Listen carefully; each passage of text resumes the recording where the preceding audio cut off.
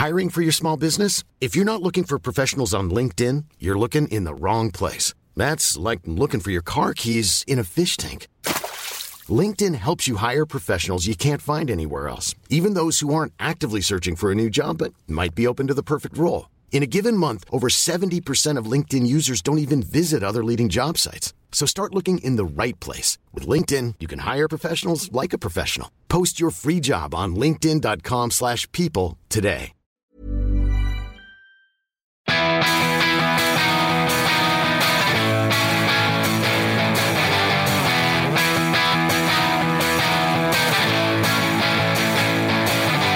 This is the We Are Going Up podcast. We've got the Football League covered.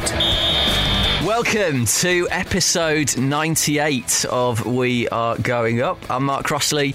David Cameron Walker's just finished his tea. I have indeed, yeah. Lovely burrito. Nice. I'm now ready to go. And also here, making his season's debut in the studio, is Adam Williams. Hello. Nice Hello. to be back. Yeah, first time we've seen you in a while. So, Dave, you don't know this, but just before you arrived here, me and Adam went to O'Neill's round the corner, just had a bit of food and a catch-up.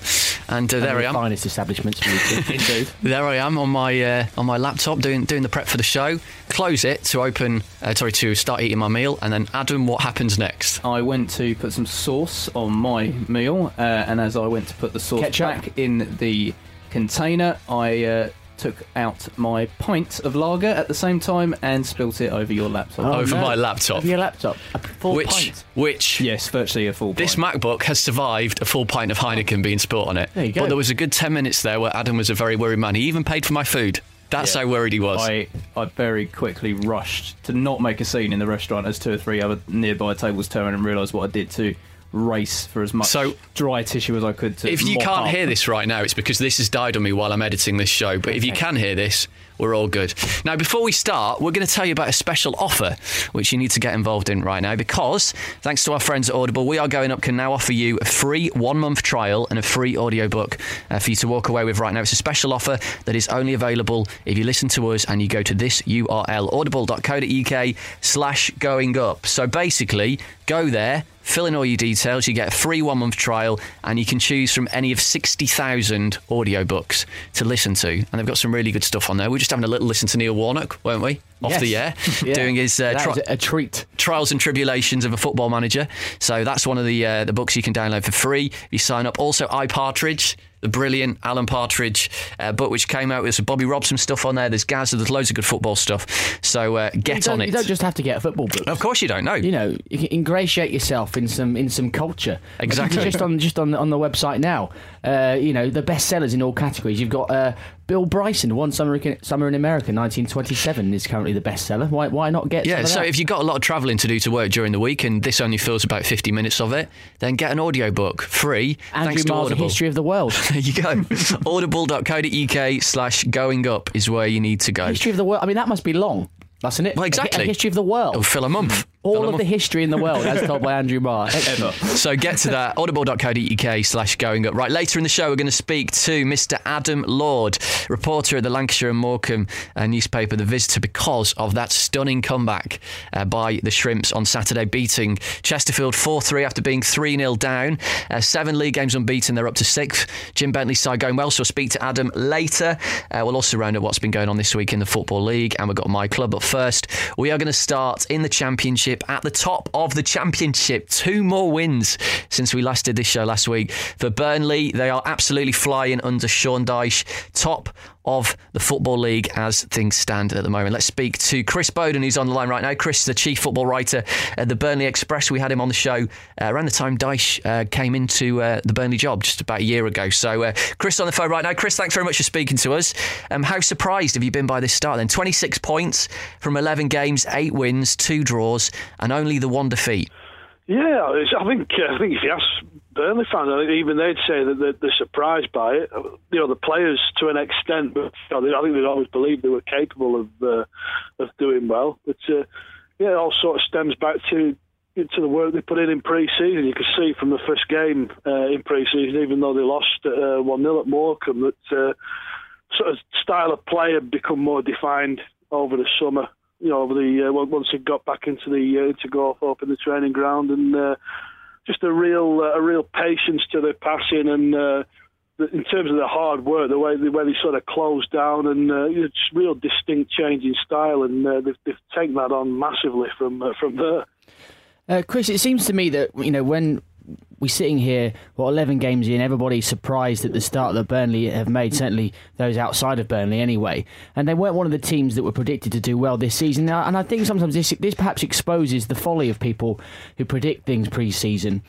Because we don't take into account... Like us. Yeah, like us, exactly. We don't always take into account the ability of managers like Sean Dyche and maybe strikers like Danny Ings and Sam Vokes to improve. Just because they had a mediocre season last season, they were in the mid-table, doesn't mean that they can't go and be better this season. It looks like all areas of the team have stepped up a bit from last season, manager and players.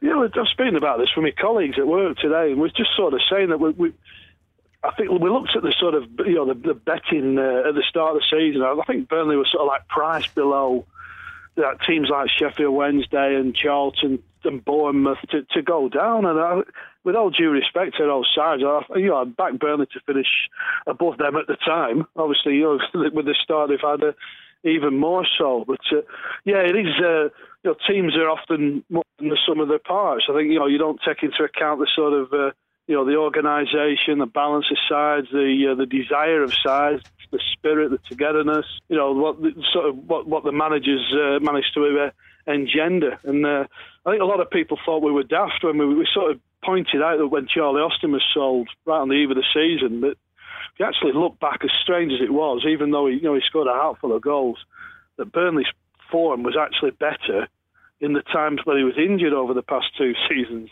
incredibly. It was a strange sort of quirk in the starts. Burnley went on a run in January in particular. He was out with a hamstring injury, and with Vokes and Ings sort of, got the 7th in the table at the time, which was the highest they were all season. Chris, Ings and Vokes obviously grabbing a lot of the headlines at the moment and doing the business up front. What have you made particularly of Danny Ings and the fact that this week he's been called into the under-21 squad for England?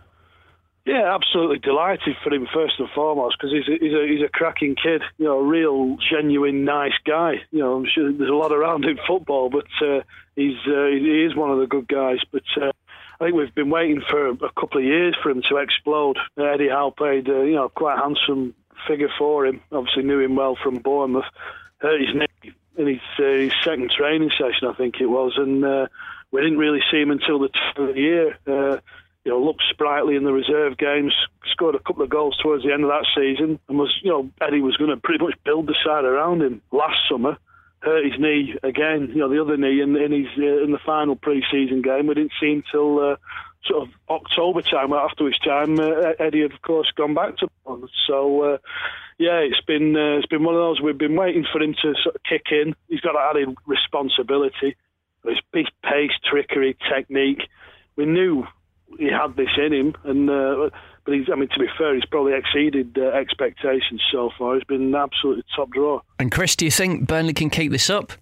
Well, I've been asked this. I think a lot of people sort of suggesting, particularly people down the road in Blackburn, that Burnley going to need a parachute. They're going to fall so hard, that sort of thing. I seem to hear quite a lot, but. You never know. A lot of people expect the sort of the size of squad to catch up with them with injuries and suspensions, that sort of thing. But when Burnley were promoted 5 years ago, they one of the smallest squads in the Championship again. And people are looking at the way they're working in games. They're running all over teams at the minute. Can they sustain that? And you say, well, why not? Graham Alexander was 38 5 years ago and played in 61 games. When Burnley were promoted, there's no reason why, with minimal rotation, that they can't maintain it, given a fair wind with injuries and what have you. Maybe add a couple of loan signings the next sort of 5-6 weeks or so before the loan window closes, and if they're still up there in January, fingers crossed, the board will find a few quid to invest. Chris, a lot was made of the eventual departure of Charlie Austin. He was linked with many clubs throughout the summer. He eventually left to QPR. But what of the players that that Sean Dyche actually brought in, because I remember when he was at Watford, he actually had quite a good eye for a bit of a bargain signing. We didn't have a lot of money to spend on players back then when he was in charge, but he used it very wisely. Any money that he did have, he was good in the loan market. So I'm looking at the likes of Tom Heaton, David Jones, Scott Arfield, and you've also got Michael Kitely on loan, who he worked with at Watford. So all those signings, not necessarily headline grabbers, but decent players that can make a contribution.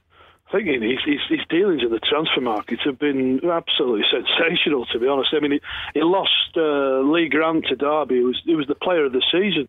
And for my money, I've watched Granty for 3 years. I've watched Tom Heaton for sort of 3 or 4 months. I think Tom Heaton's a better goalkeeper. He's replaced him without spending a penny. He's got a guy whose family are from the area. He's moved in close to the ground. He's sort of enveloped himself within the community and within the club, and an absolutely massive character. He's as are the other lads who's brought in. He's got a bit of a good age, good experience. He's best pals with Dave Jones, who's made a massive difference as well. Dave Jones has essentially replaced Chris McCann, who was one of my favourite Burnley players over the last few years.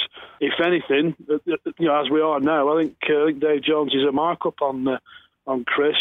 Obviously, Michael Kitely, we're just about seeing the best of him now. He's getting himself match fit. Mainly, we're not really seeing his effectiveness in terms of creating or scoring goals, but the work rate, the way he's closing down teams from the front. He was a big hand in the second goal on Saturday, and doing ever so well. But you'd imagine, given Sean a quid, he's shown what he can do with nothing in the transfer market. Who knows what he can do with a few quid. One of the accusations I've seen sort of knocking around on social media from fans of other clubs is that Burnley haven't played a lot of teams in the top half yet. I think there's only sort of 2 or 3 that they've played. Are you confident they can play against the bigger sides and beat them in this division this season? I've seen this accusation, and I suppose at the time of whether they have played some of these sides, so they played Bolton, and Bolton are where they are. I don't think Bolton will finish anywhere near where they are. I think they'll be sort of certainly top half, pushing for top 10, maybe playoffs. At the end of the day, you look at Leeds United, who you'd imagine will be there or thereabouts. They've gone to Ellen Road and not comfortable in beating them. It was 2-1, but certainly deservedly. Reading, another good side, will be fancying themselves for promotion. They've beaten Reading, and without exaggeration, if Burnley had won 4 or 5 on Saturday, you couldn't have argued with that. They'll also be, Nottingham Forest. I know they made 11 changes in the Capital One Cup, and I think they've shown they can go. They can take anyone on. They can beat anyone. They're going away from home and winning games. They've not lost at home since March, and. There's a real togetherness and spirit there. Obviously, it'll be tested if they do come up on sticky patches or so. But I think they're good value for where they are at the moment. And in a couple of weeks' time, 26th of October, you welcome QPR to Turf Moor in what will be likely be first v second. So that'll be the real test. And if you can beat QPR, then who's to say you can't stay up in the promotion picture all season, really? And of course, what kind of reception will Charlie Austin get as well? Oh, Charlie will get a fabulous reception. I think the people sort of understood that. I think there was a disappointment that he didn't go to the Premier League. Obviously, his whole fell through. He failed a medical over a knee problem that Burnley had no problem with, curiously enough. But so it passed a medical at QPR, and going to a club who many people expect to be promoted. So in his favour. But Charlie was hugely popular. A real good kid about the place. Scored a ridiculous amount of goals, and didn't have a bad word to say about the club. I think he even contacted the club the day before the Blackburn derby just to sort of wish the club the best of luck. So he'll get a good reception. As you say, it'll be it's shaping up to be a fabulous game, isn't it? The QPR just aren't conceding goals whatsoever. Burnley are scoring goals for fun, not giving much away at the other end either. And Charlie's in a rich vein as well. I think he's got 5 in 5. So I think it'll be an absolutely fabulous game. Chris, just finally, a question on Sean Dyche himself. As I mentioned earlier, I'm a Watford fan, so I do have experience of seeing him as a manager, and I certainly mean it as a compliment when I call him an unglamorous centre-half during his career. He was great for us, but compare him to Gianfranco Zola, who obviously replaced him, and he was somewhat unfortunate to lose his job at Watford at the time, but he's actually doing better now as the season so far than Zola at Watford. And Zola will always get linked with Premier League jobs when they come up, but Sean Dyche's name never seems to be mentioned. Do you see that perhaps in the future could Sean Dyche manage in the Premier League? Do you think maybe with Burnley or with another club? And do you think maybe his reputation, compared to someone like Gus Poyet who's just about to go in at Sunderland, would his reputation as a player and him being English hold him back maybe?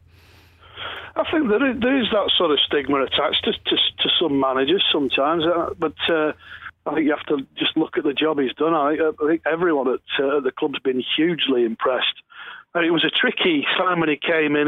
Burnley were shipping goals for fun and scoring goals for fun, trying to find a balance. He sort of made them harder to break down, but the goals sort of dried up a little. And sort of over the course of the second half of the season, probably went a bit more direct in games, and did a lot of misfortune, but it wasn't too pretty to watch at times.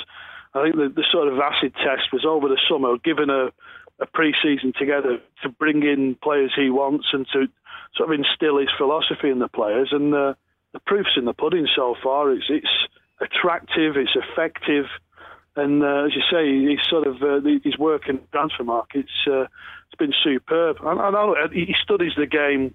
He's a real student of the game. Doesn't rely too heavily on shapes and systems, but it obviously puts a certain amount of importance in it. But he's got a Burnley team there who work as hard without the ball as any side I've seen at Burnley, and they've got a certain off-the-cuff sort of style about them as well with the ball. It's going to take a very good side to turn Burnley over at the moment, and if Sean continues to progress, I'm sure it's going to be good for both the club and his own career. He strikes me as a man that doesn't get too up when they win or too down when they lose as well. That's precisely the case, yeah. You see him at times. Last year he was sort of trying to say, I think they had a run of about 4 wins in 18 games towards the end of the last season, and just sort of saying there's not an awful lot wrong here at the moment, and few of the fans who were sort of weeping and wailing, and so even ourselves in the press we were struggling to sort of see the positives at some periods, but likewise now he's just not getting too carried away and just focusing on being competitive. That's his mantra. We make sure we're prepared, make sure we deliver a performance, and if that gets a win, great. If not, we'll deal with that as long as we've given our best, sort of thing. And Dave, you were mentioning a couple of weeks ago on the show there's a new comparison being made about Sean Dyche. He's not the ginger Mourinho, is he? No, Mourinho's the silver Dyche. Have you heard this, Chris? We have done, yeah.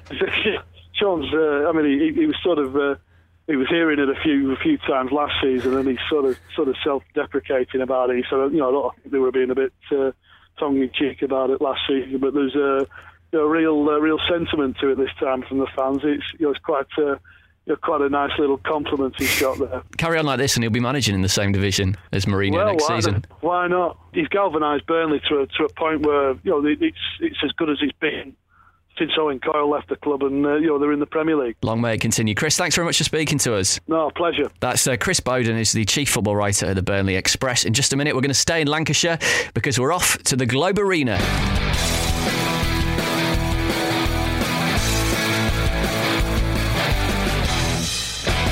So Morecambe 4, Chesterfield 3 on Saturday. Undoubtedly the result of the weekend in the Football League. 3-0 down to the league leaders at the break. And I've no idea what Jim Bentley said at half-time, but it seemed to work. Morecambe came storming back with goals from Kevin Ellison, Mark Hughes, Jack Sampson, and the winner from Padraig Amond to win 4-3. That's 7 league games unbeaten, and the Shrimps are up to 6th in League 2 and into the playoff spots.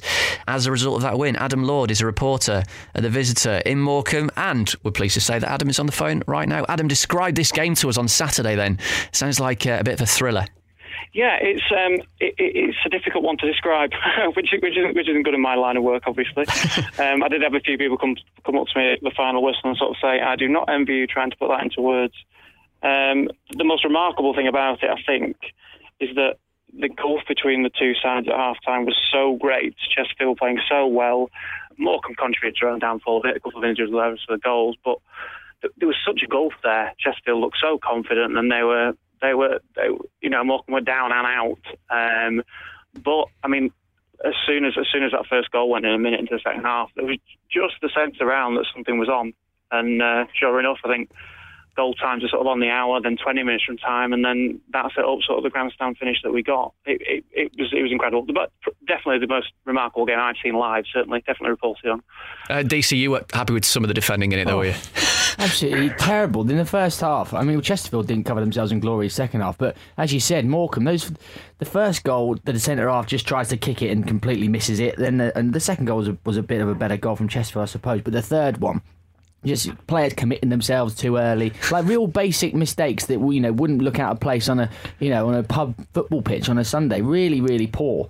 But then, as Mark said, just to do what they did in the second half, I guess the timings of the goal, are what were significant. If you are 3-0 down, you have to get one back early doors. Then all of a sudden, it's just the psychological impact of that starts to turn. Yeah, I mean, speaking to the players and the manager afterwards, certainly. Pori Hammond, who got the winner, said to me straight away, said they went out thinking, we've got to try and get ourselves back in the game, but the most important thing we can't do is we obviously can't concede a fourth. And they openly admitted to me that, if it had been 5 minutes, definitely 10 before the first goal went in, it would have been a different story completely, I think. But as I say, there was just the atmosphere that, there was sort of here we go, what if, maybe, probably not.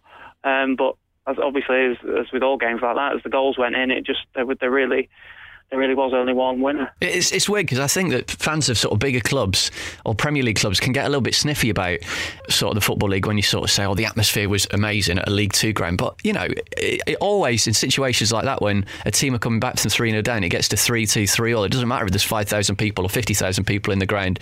The home crowd are going to be having a massive impact on the players. Oh, definitely. I mean, there were 2,200 there, which, as you say, will be sniffed at higher up. But when there are grown men in tears around me,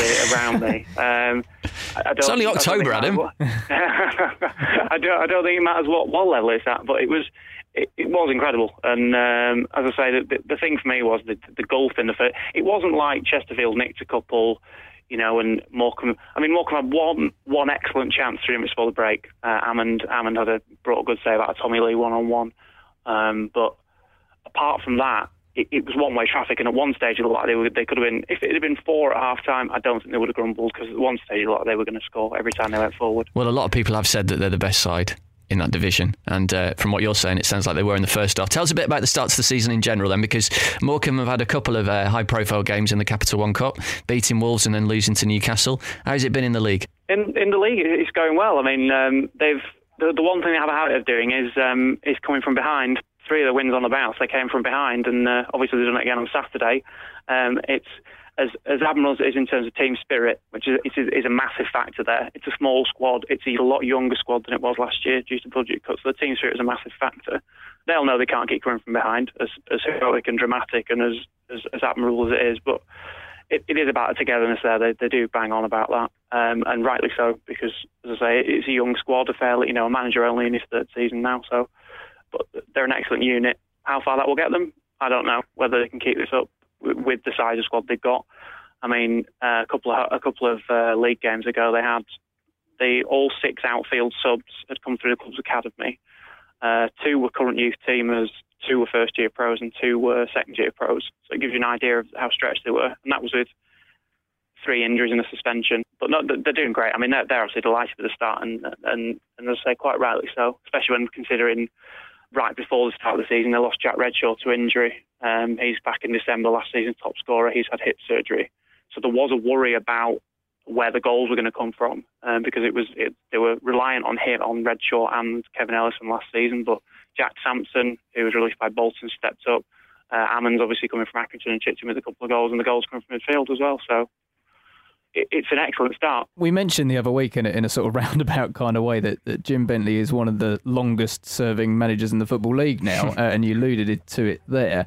Do you think that's a factor that's going to work in Morecambe's favour when it comes down to the promotion running potentially this season over some of the other sides in the division that you could argue are probably a little bit more fancied?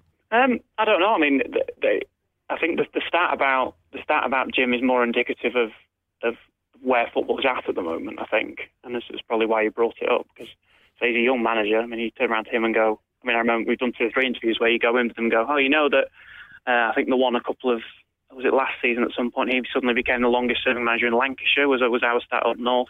But yeah, definitely. I mean, listen, they will back into the hill. He has had budget cuts, but he's brought in good players.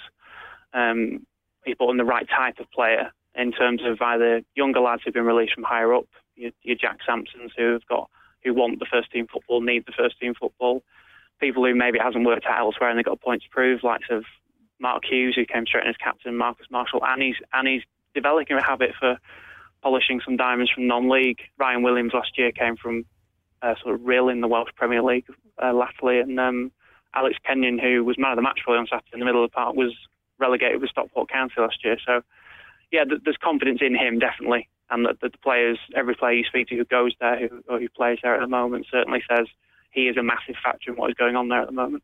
I mean, what kind of a character is he? I mean, he comes across quite honestly and quite raw, I suppose, in his interviews, but just give us a flavour of what he's like as a manager. Yeah, he's honest. I think the thing with him, first off, was he was the Wembley winning captain, so he's built into that football club, certainly in modern times. When they got promoted to the conference, he lifted the trophy to the Football League from the conference, he lifted the trophy. But certainly he was a fairly, I mean, he won't mind me saying this, he was a fairly rugged central defender, a big number 5, got his head on it, got to tackle him, but very modern coach, puts an arm around his players, and quite a flexible coach, and one who certainly is. They're surprising a few people, and he and assistant Ken McKenna, who I should mention as well, are definitely major factors in that. You talked a bit about the attendances earlier, and I'm just reading a stat on the BBC Sport website. It's from a few weeks ago, saying that apart from Dagenham and Redbridge, Morecambe have attracted the lowest average home attendance this season in the league, although there was over 5,000 there, wasn't there, for the Newcastle game. Do you think there is the possibility, if they continue to go like this, that the numbers will improve, or is there just not the support there? Well, so on this topic, I mean, it's a topic in the newspaper, certainly we've regularly touched upon, in terms of the club aren't happy with the figures. They tried various things.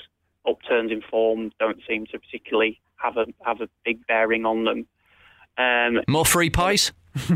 Well, yeah. I certainly wouldn't complain. You've got to bear in mind as well, up until 2007, it was a non-league club. I would still maintain, some people will disagree with me, that it's not a football town still, and it will need something extra special, I think, to increase the numbers on a regular basis. I mean, the club are working hard to do everything they can for it. As I said, the Newcastle game gave them a flavour of what could be, shall we say. It was a record for that ground. Obviously, the TV cameras are there as well. It's something everybody involved with the football club wants to improve. Obviously, something the die-hard fans are turning around to friends and going, listen, And I mean, the second 45 minutes on Saturday could certainly be used as a marketing DVD, I think. You've got five games in the next couple of weeks. When you factor into the equation the Football League Trophy, the Johnstone's Paint Trophy against League One's Carlisle, is the squad big enough to cope with with such a high amount of games in a short space of time? Will Bentley be bothered about the Football League Trophy at all, or is it all about the league? Well, speaking to him, I mean, he will have to switch a couple, I think. I mean, he's named a fairly similar side for the last few weeks, partly down to injury. As I say, they were down to youth team lads on the bench one week. But he does. I mean, I asked him on Saturday about the Carlisle game. He turned around straight away and said, listen, it's our best shot at Wembley, which tells you something about, despite being sixth in the league, what he thinks of sort of any loftier ambitions. They'll have their feet fairly on the ground. I mean, his ambition every year is just to improve, be it points or places every year, which is an achievement with the budget going down and, as I say, the history of the club. So yeah, he'll obviously. I mean, every manager says he wants to win every game, but he'll want to win. He won't want to throw away the game against Carlisle on Tuesday. The squad will be stretched. It already is stretched effectively, with Jack Redshaw out and Chris McCready, a fairly key defender, broke his collarbone a few weeks ago. I remember doing the sort of pre-start of the season interviews, and him turning to me and just going, "I need luck with injuries," and it seemingly has already run out. But they're all, as I say, pulling together, team spirit in there to get themselves through it. So. And the final question from me is a bit about Kevin Ellison, because to people who don't support Morecambe, he is the one name that will crop up regularly when you just sort of watch the goal roundups or whatever from League Two. Tell us a bit about him, because I'm just looking at his career, and he could be described, Adam, as a journeyman. a journeyman, yes. I've heard him. There aren't many clean words used from opposing fans to describe Kevin Ellison, it's fair to be said. I spoke to one sort of fellow journalist who was watching him, just said he described as a permanently angry man as well. There are pictures every week of him firsting up to goalkeepers or whatever, but it's the way he is, and he is very much a love to have him in your side, hate to play against him. The reality for Jim Bentley is in a younger side. He's an experienced head at 34 still, and he's still sort of rolling back the years in terms of his goal output from sort of what effectively is. And he scores some good goals as well, doesn't he? Oh yeah. He's got a habit of scoring spectacular goals as well. I mean, if the ball is dipping out of sky onto that left foot, you can be sure that he's going to have a go. But he's a vital player in there. Just obviously as the years go on, it's just a case of making sure they manage him properly and can get him through all 46 games. Good stuff. Well, thanks for coming on, Adam. And no problem. Best of luck for the rest of the season to all Morecambe fans. That's Adam Lord, who's a reporter at The Visitor in Morecambe. And right now it's time for our weekly fix of My Club, celebrating the various Football League clubs and their fans in 125 seconds to mark the 125th anniversary of the Football League. And this week, it's all about Colchester. This is We Are Going Up, My Club in 125 seconds. Hello, my name is Ashley Herbert and my club is Colchester United. OK, Ashley, can you remember your first ever Colchester game?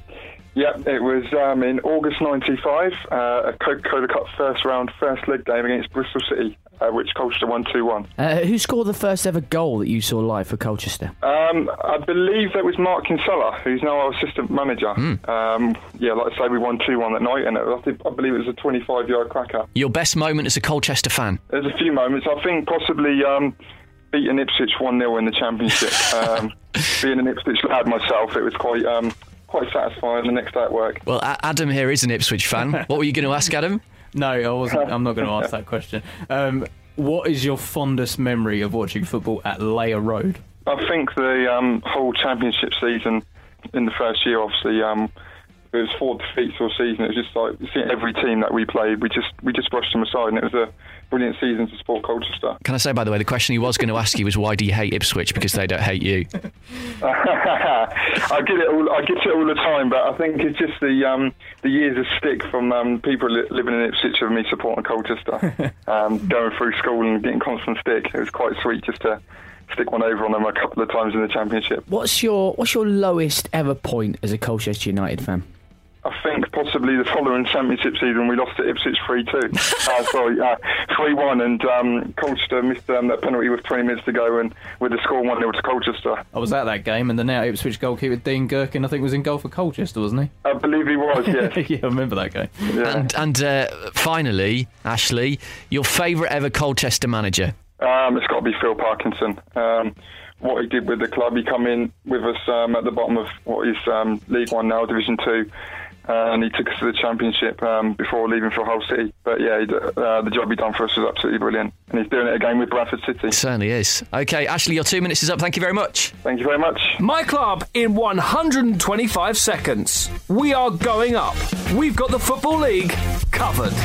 Right, OK, it's time to start our roundup of what's gone on in the Football League this week. And we should kick off with our lead story. Last week, Steve McLaren appointed as Derby manager. Adam, they were playing your team, Ipswich, in midweek. They were 4-1 down at half-time, and they came back to draw 4-4, and then they followed that up with a good win against Leeds on Saturday. Very good start for Steve McLaren. Indeed, yeah. Apparently he worked his magic at the half-time interval of their game against Ipswich last Tuesday. Wasn't actually in charge for that game, of course. He was watching from the stands, but at 4-1 down at half-time, he decided to step into the changing room and have a few words. I wonder what he said. I wonder what he said. The first time he'd probably met the players, you'd imagine. Possibly. Hello, probably. Hello, do I need my umbrella?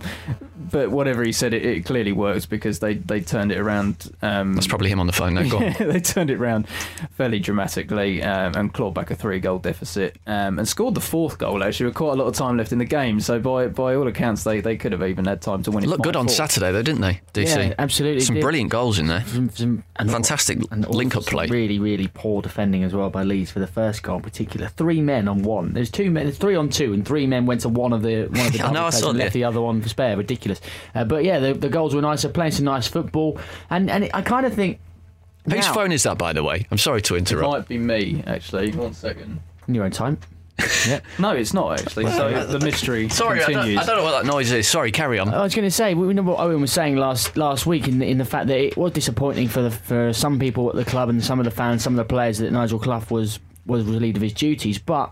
Now they've got these 2 results in a week. They get that draw out of nowhere against Ipswich. They beat Leeds comfortably, and you look at the league table, and it psychologically they must be feeling very positive, I think, about the season ahead now. And if they can keep this little run going, then they could be right up there in the playoff picture. Whereas under Clough, if they'd got this result, you'd probably be thinking in the back of your mind, I wouldn't bet on them next week because they've just won one. They're always going to lose one afterwards. So it's a psychological thing. If McLaren, and he is known for that as well, working a lot with sports psychologists and sports scientists and stuff to work on the other aspects of the game as opposed to just the tactics and the training. If you can keep it going, then they could potentially be in the playoffs this season. They've got players who are good enough, and they've got an outstanding player in Will Hughes. Brilliant goal he scored on Saturday. Let's take this opportunity to talk a little bit about Ipswich. 1-1 draw at Sheffield Wednesday at the weekend. What have you made of the start in 11th place after 11 games? Well, it's fairly not a lot to talk about, really. We've been decent at home. David McGoldrick's bagged a player of the month, wasn't he? Yeah, last month? No, he was, and deservedly so. He's bagged 2 or 3 pretty decent strikes so far this season. In recent weeks, while we've obviously given away some leads away from home, it has been nice to see that we've got goals from other sources other than David McGoldrick, because I was getting a little bit concerned that we might be turning into a little bit of a one-man band. I think McCarthy is reasonably satisfied with how things have gone so far. I think I mentioned at the start of the season that expectations probably aren't that high this year. I think more than anything, fans are a little bit more patient now than they perhaps were 2 or 3 seasons ago, and just want to see sort of signs of progress and progression amongst a squad of players. And I think Mick's managed to bring on 2 or 3 players this season in the transfer window that I think he has a view that he wants to build something here and move it forward. And I think fans are fairly sort of happy just to see how it goes at this stage and aren't going to get overly concerned if we go 2 or 3 games without a win. But it is disappointing to give away some points away from home, especially against 2 teams. I would have loved to have seen his face after that Derby game midweek. I wonder what he said to the players afterwards. Well, I understand he was quite calm in his post-match press conference, and he wasn't too visibly angry about it, is probably the best description. But I'm sure he would have gone away from that game, him and Terry Connor would have looked at it and then taken a bit of time and then said something in training the next day or the day after that, gone away and thought about it and worked on some things and moved forward. But we just need a little bit of luck. We've played some good games where we've not quite had some fortune, and we've had a little bit of a fortune the other way, but at the moment, not too bad, and I'm not too bothered either way. Well, top of the championship, at the moment, are QPR, still unbeaten. Took them 66 minutes to break through against Barnsley. That's 8 consecutive clean sheets in a row. 2 more for Charlie Austin. But DC, David Flitcroft must have been under a little bit of pressure there. Barnsley haven't won a game, I don't think, yet. Certainly not away from home. And maybe that momentum that they sort of built up towards the end of last season has kind of fallen away already. Absolutely. But, I suppose what they've got to do now is hark back to last season and remember the desperate position that they were in when Keith Hill left and his assistant David Flitcroft took the reins, and he managed to get them playing really well, some really good football, and they put together a great run of results towards the end of the season, and managed to get out of trouble, even though it was really close on the last few games of the season. But it's been poor, especially away from home, as you said, but points-wise, it's not like they're getting cut adrift at all. There's been other teams down there who are struggling with them. Bolton, Yeovil, Sheffield Wednesday down there. So I wouldn't, if I was Barnsley, I wouldn't press the panic button and get rid of Flitcroft. I think he did enough last season to suggest that he is the right man for the job. But they do need to certainly pick up some more points away from home. Patience if you're a Barnsley fan. You did mention Bolton there. They finally got a win at the weekend. And Neil Dan's back on the score sheet. It's been a long time since we've been able to play that.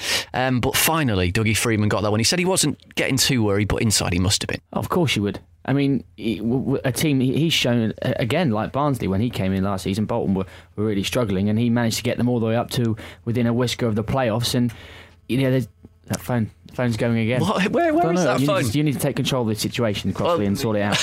But anyway, no, Bolt, I mean, and as we've said in weeks past, that he's got a fantastic squad of players there, and it's not really acceptable for him to come out and say, as he did a few weeks into this season even, that some of them aren't good enough, when most of them now are ones that he's worked with for some time, and some of the ones he's brought in himself. But they've got the win, so they have to try and move forward from there now. Well, it wasn't particularly brilliant defending from Birmingham for that first goal. Birmingham are a weird team, aren't they? They seem to win like 4-0 one week, then lose, then 4-1 the next week, then lose. Can't get any consistency going. And a couple of people I spoke to who saw them play at Reading the other week, and they lost 2-0. A couple of Birmingham fans said that they couldn't even remember a noteworthy moment in that game, that they were that nondescript and completely not at it. The whole game just pretty much passed them by. But going back to Bolton, they got the luck there, didn't they, that you need when you're in that situation. They probably should have given away a penalty. Well, yeah, I mean, Lee Clark was absolutely apoplectic about that, wasn't he? Liam Feeney, wasn't it? Both hands above his head, basically. But those are the decisions, that when you're in that position and you need a win, if they go your way, you're absolutely delighted. And Liam Feeney, which will segue nicely into our next point. Liam Feeney, of course, joined Bolton from Millwall, and I believe he's picked up man of the match. We don't just throw this stuff together. In the 2 games that he's played for Bolton. And similarly, James Henry, who's joined Wolves on loan from Millwall, was man of the match at the weekend in their win against Colchester. So Millwall are giving away good players, it seems. They are, and Millwall 2 defeats this week, and also in that Colchester game there's a brilliant penalty celebration from Carl Akimi, which you picked up on right at the end. Just to put it in context, Wolves 3-0 up away from home, heading for another good clinical performance in that division. Give away a penalty in the 4th minute of stoppage time, I think it was. Akemi was the man who made the error. Up steps Freddie Sears. Akemi saves it. Good save. Yeah, good save, but the way he celebrates it, it's as if he's saved the winning penalty in the World Cup final. He's absolutely dancing around on his feet. Do you reckon goalkeepers get like a clean sheet bonus? Almost certainly. Absolutely. Well, that's probably why. That's probably why. I think we're 6 or 7 points in to this. We should mention Kasper Schmeichel, who had a bit of a mare on Saturday, didn't he? Absolutely. Oh, terrible. Basically threw the ball into his own net, and that, along with some of the errors we've been talking about already, the likes of the Morecambe players and the Leeds players, it sort of gives me comfort though when I see that, because even professional footballers who are paid very, very handsomely indeed to play week in, week out for their clubs can make horrific errors, that I would do on a Sunday. Well, by the sounds of what you said just before we started recording the show, you probably played a lot better than them this weekend. I was very hungover on Sunday, and I had a good game, What amazed me about that error is that there's nobody really near him, was there? When the corner came over, it was a terrible delivery, and he wasn't under pressure at all. Do you think he was already thinking about where he was going to kick it, or where he was going to distribute it? Yeah, quite possibly. But another thing I picked up in that game when I was watching the highlights was, and this extends from your point that you made last week about stupid things that commentators say. Last week you were talking about if only they could buy a goal. Yeah. One that came up in this game was that phrase, and you hear it in cricket as well, when he hits them, they stay hit. What does that mean? It's a very good point. That's momentum. You put your foot behind it and the ball moves forward. Alan Shearer on Match of the Day was all over the you can't buy a goal. It's Papi Cissé. I said it about 3 times. Right, let's move down into in fact, no, one more thing, sorry, from the Championship. This is beautifully put together this week, isn't it? It's all over the place. Wigan Athletic with their first ever win in Europe, 3-1 against NK Maribor on Thursday night in the Europa League. And it's included a stunning individual goal by Nick Powell, who they've signed on loan from Manchester United. He's a very good player. And given the way that Manchester United started the season, quite surprised really that they let him go. And he's looked fantastic since he signed for Wigan. And I should quickly say they went on to beat Blackburn at the weekend, and Wigan Warriors won the Super League, so just a great week, full stop for Wigan. And they're also the current FA Cup holders as well, of course. That's true. Wigan very much the sporting capital of Britain as we stand. Absolutely. Into League... You were born in Wigan as well, weren't you? I was, yeah. Maybe now is your time to to claim it. Yeah. This is the moment to celebrate it. League One, Adam, goal you wanted to mention from Kyle Reid for Bradford away at Walsall. Yeah, very good strike. In fact, 2 very good goals for Bradford, who are on a very good run. Another fifth in the league. James Hansen. Yeah, James Hansen as well, very good strike. But Kyle Reid struck a very good. You know what? When he hit that, it stayed hit. It certainly did. I saw the Bantams banter lads giving a little bit back to some of the Bradford fans after Reid scores. It looks like maybe they've been getting a bit of stick, I think, in previous weeks, but silenced the doubters with that strike. Top 6 of League One in there at the moment. In 4th, you got Bradford. In 6th, you got Rotherham. 2 of the promoted sides from League 2. Yeah, Rotherham have gone a bit under the radar as well, haven't they, really? I mean, they won at Brentford this weekend. Snuck into that 3rd place, didn't they, last season? Well, they finished 2nd, didn't they, in the end? That's the thing. They just jumped ahead Port Vale right at the last minute. But again, Steve Evans is doing a really good job. And Steve Evans as well is someone that we're used to hearing a lot of headlines for the wrong reasons about. But actually, since he's gotten back from his big old touchline ban last year, we haven't heard much from him. Not even seen him. Maybe he's finally learned his lesson. Maybe. Couple of final points to make. Notts County with a much-needed 4-0 win against Crewe, who are in absolute free-fall at the moment. But we should end by talking about a team, speaking about free-fall. The situation right at the foot of the Football League. We started by talking about Burnley at the top. We'll end by talking about Accrington, not a million miles away from Burnley at the bottom.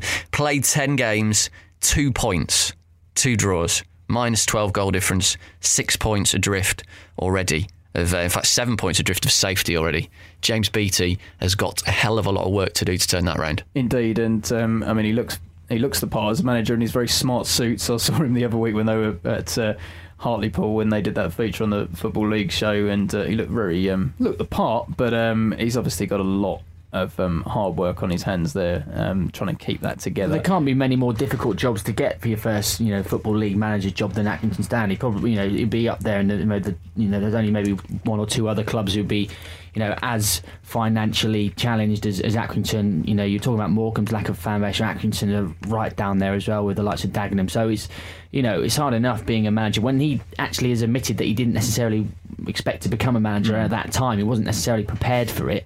And he's been thrown in right at the deep end, and currently he is drowning. Put beautifully. We can't say any more about that. Next week it's International Week, so there is a couple of games off in League One, but pretty much a full set of fixtures in League Two, so hopefully we'll have more of a League One, League Two focus on the show next week. Right, finally, before we finish, another quick mention for what we were saying right at the start. Special offer brought to you by our friends at Audible. We Are Going Up can offer you a free 1-month trial and a free audiobook to walk away with right now. Totally free. Completely free. No catches whatsoever. Audible.co.uk/going up. You've got 60,000 titles to pick from. We would recommend the Partridge one, obviously, and Neil Warnock. But as Dave said, learn about the history of the world. Yes. So go to audible.co.uk/going up. Important you go to that bit, and that's where you can get the free month trial.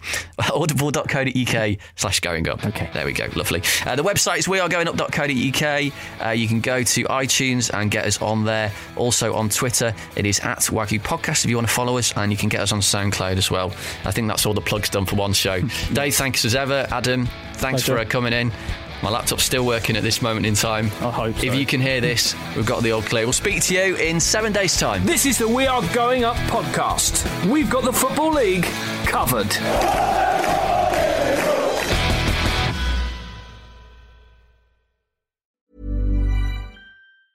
Mom deserves the best, and there's no better place to shop for Mother's Day than Whole Foods Market. They're your destination for unbeatable savings, from premium gifts to show-stopping flowers and irresistible desserts. Start by saving 33% with Prime on all body care and candles. Then get a 15-stem bunch of tulips for just $9.99 each with Prime. Round out Mom's menu with festive rosé, irresistible berry chantilly cake, and more special treats. Come celebrate Mother's Day at Whole Foods Market.